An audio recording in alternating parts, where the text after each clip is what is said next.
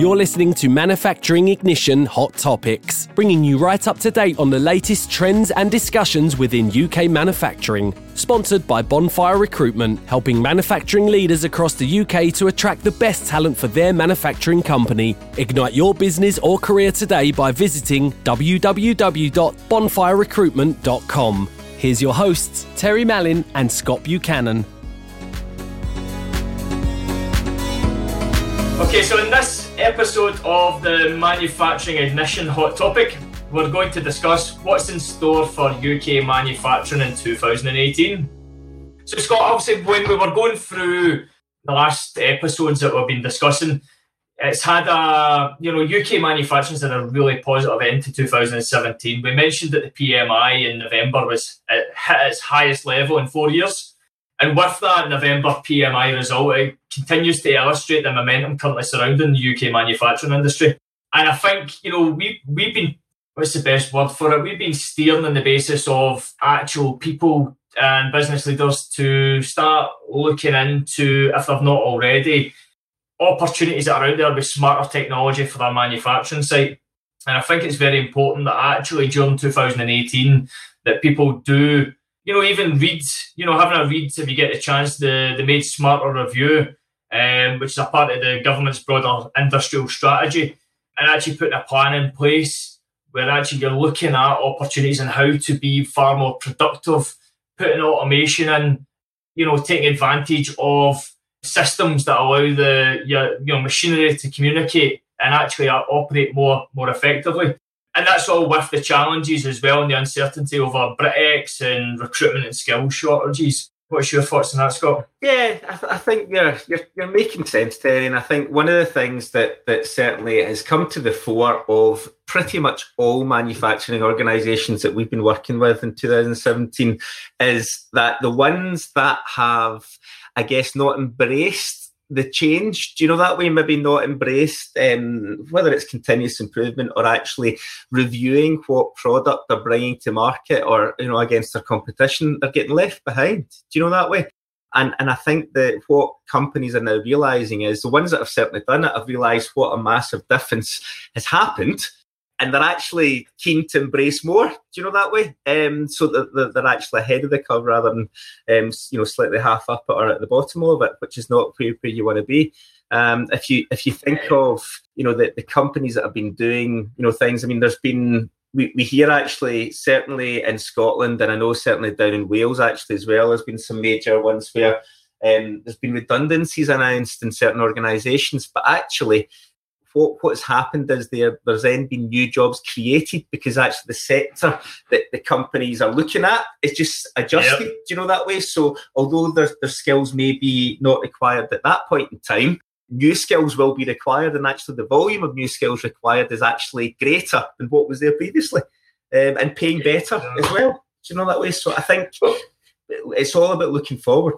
Well, exactly. And looking at companies that invested in 2017, so in the automotive manufacturing space, you've got Toyota, who've invested 240 million into its Derbyshire site.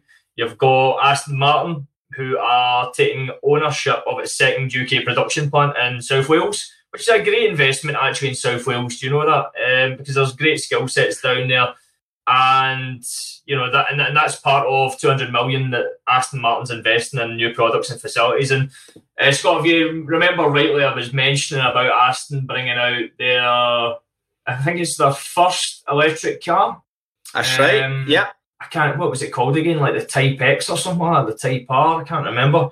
But yeah, I mean, Aston Martin's doing great things. They're looking to create 750 direct jobs, from this 200 million investment, and then a further 3,000 across the supply chain due to that investment they're making. And they will. We've it's a company that we know well, and certainly the challenge that I guess companies like Aston and McLaren and maybe like Dyson as well, whereby because they're leading the technology. Do you know that way? They're leading the way. They are sometimes struggle or constantly struggle to attract. It's not the attraction. It's trying to identify the skills required to allow, to allow these investment programs to happen. So what these companies tend to do is invest heavily in graduate programs and, developing or cross, skilling folks so that they can actually do all these things, which again is fantastic. Do you know that way? It's all positive. Exactly. And then tying into the automation piece, global industrial robot manufacturer, Fanuc, they're relocating their new headquarters. So that's going to comprise of, design, manufacturing and a training facility, as well as a showroom for obviously the robotics as well. So, they're clearly making an investment into... That's massive. But if they're doing that, that's incredible, because they are absolutely one of the world's leading, in automation type. Well, I know them from robots and so on, but certainly they are the leader in their area. And it seems like a massive site as well, isn't it? It's massive. It's 107,000 square feet, I think, the building is. So it gives you an idea. So that kind of gives an idea. So 2017... very positive at the back end for manufacturing. A really good growth year with all the uncertainties that are going along as well. So what is 2018 going to have in store, Scott? 2018, it's a year of challenge, I guess. I think one of the things that's happening is tying in with last year. It's about the continued growth factor. So investment in connectivity and technology is going to increase. And, the factors of foreign exchange rates and raw materials are going to kick in as well. So it's making sure that, that your business is aligned to being in the right side of these things as well. So it's certainly something to be thinking about. And I think when you were mentioning about it being a more challenging year, I think that's due to, as you kind of touched on there, what's the exchange rates going to be like? What's the cost of raw materials as well? That's where the challenge is going to be, and actually managing cash flow as well to be able to invest in connectivity and technology and to allow you to be far more productive. I think that's the core of what the challenge is expected to be, and then that will tie in as well. How friendly investors or banks or funding is going to be available as well, and then off the back of that as well, who's willing to take the risk and kind of put their neck in the line to make that investment to then capitalise on the opportunities that are there with the likes of these robotic manufacturers and etc. I think we touched on the euro and the Brexit scenario is what it is, but I think it's the trying to identify the new market opportunities. Do you know that way? So is it South America? Is it Asia? For the given products? And there'll be no right or wrong answer for, across the board. It will be, depending on the market segment that, your manufacturing organisation is trying to tie into. But I do wonder whether it's now more prudent than ever to have, a good financial director, or certainly someone keeping an eye on the cost factors on a global basis. Do you know that way? So that you're buying your raw material at the right time, and you've got the product going out at the to the right markets and so on. That's certainly something that will certainly be at the fore. And 100%. And I think actually, to make sure that 2018 is a strong start to the year, which is obviously off the back of last year, we need to make sure that the manufacturing companies have got their investment intentions all set out, and that ties in with what you're saying is having a good FD that's working that out and investing in the right areas that's going to allow them to boost their productivity and remain competitive in a global market. There's no question about that. Yeah, and look, I think it's so easy on a day-to-day basis, isn't it, to think about, we did, X number last month, let's do this, let's try and beat it this month, or this time last year, let's try and beat that. But actually, I think thinking outside the box, especially at the levels that we work at, I think is so important and is so easy to forget about as well, to allow, the ideas that we'll touch on, such as, I think you were going to talk about, the innovation piece and what companies are looking at. So, and given a wee bit more of a broader perspective and into what's in store for UK manufacturing in 2018, so a lot of investment in science, research and innovation, I think, will come from reading articles online, developing skills within sites as well. Scott, we've touched on in the past podcast as well about STEM and introducing that into schools and encouraging young people to be interested in manufacturing. So with that in mind, a lot of these people might not necessarily go to university or college and might just start their career within manufacturing. So it's actually developing those skills internally and providing the necessary training and support to give these and do you know what? To give opportunities. Do you know what, Terry? And I don't know if this ties in with stats, but certainly based on what I'm seeing, the companies that we were working with last year, certainly there was a change. Companies were beginning to invest in developing their staff seriously, so supporting through universities, to get their MBAs and further down the chain as well, so that actually it ties in with, I guess, engaging your employee, doesn't it? Whereby they feel the investment and will do you a good job. But certainly companies are now embracing that, and that is definitely going to help everyone, I would have thought. Yeah, exactly.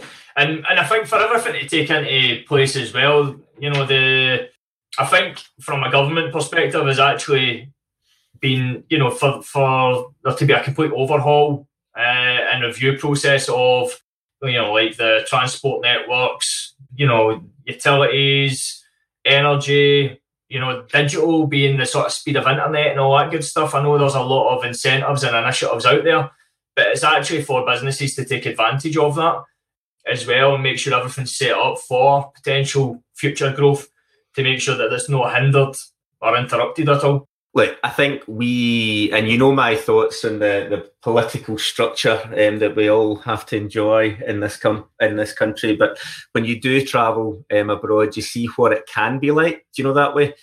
And actually, we've all experienced it. It's typically in a rainy, snowy, morning, whereby you can't get from A to B for whatever reason, or that the cost of gas or electricity is got incredible. And I think being able to control that and actually have, it's all very well companies coming to the UK to invest in the UK, but actually they're going to look at the running costs as well, and actually having something that the infrastructure in there to allow that to happen. And don't get me wrong, what the HS2 project and the Hinkley power station and so on, that's all going to kick in. But I think it's then tying in with the supply chain into these areas, do you know that way, to allow manufacturing to take advantage of it is critical, I would have thought. Focusing and building on where the UK as a nation is very strong and a competitive advantage compared to a global scale. You've got industries such as automotive, as we've touched on, aerospace, pharmaceutical, where the UK is leading with regards to battery technology, autonomous vehicles, as we've discussed on podcast 1 a way back 2.5 months ago, and actually promote that and build on that and continue to be a sort of world leader within these sort of sectors, as well as building up in other areas as well. I think the point here is, but actually we cannot look at the manufacturing marketplace now as the UK or Europe, can we? It's got to be, bigger, because that is where we're competing. That way we're up against other countries across the world who can transport their goods to the UK, cost effectively now. So I think we've got to make sure our manufacturing organisations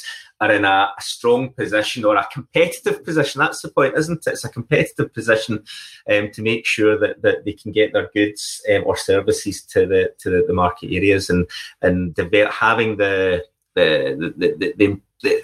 staffing capability to allow this to happen. Yeah. And I think summarising all that up, Scott, so 2018 should be a year about driving growth across the entire UK manufacturing market.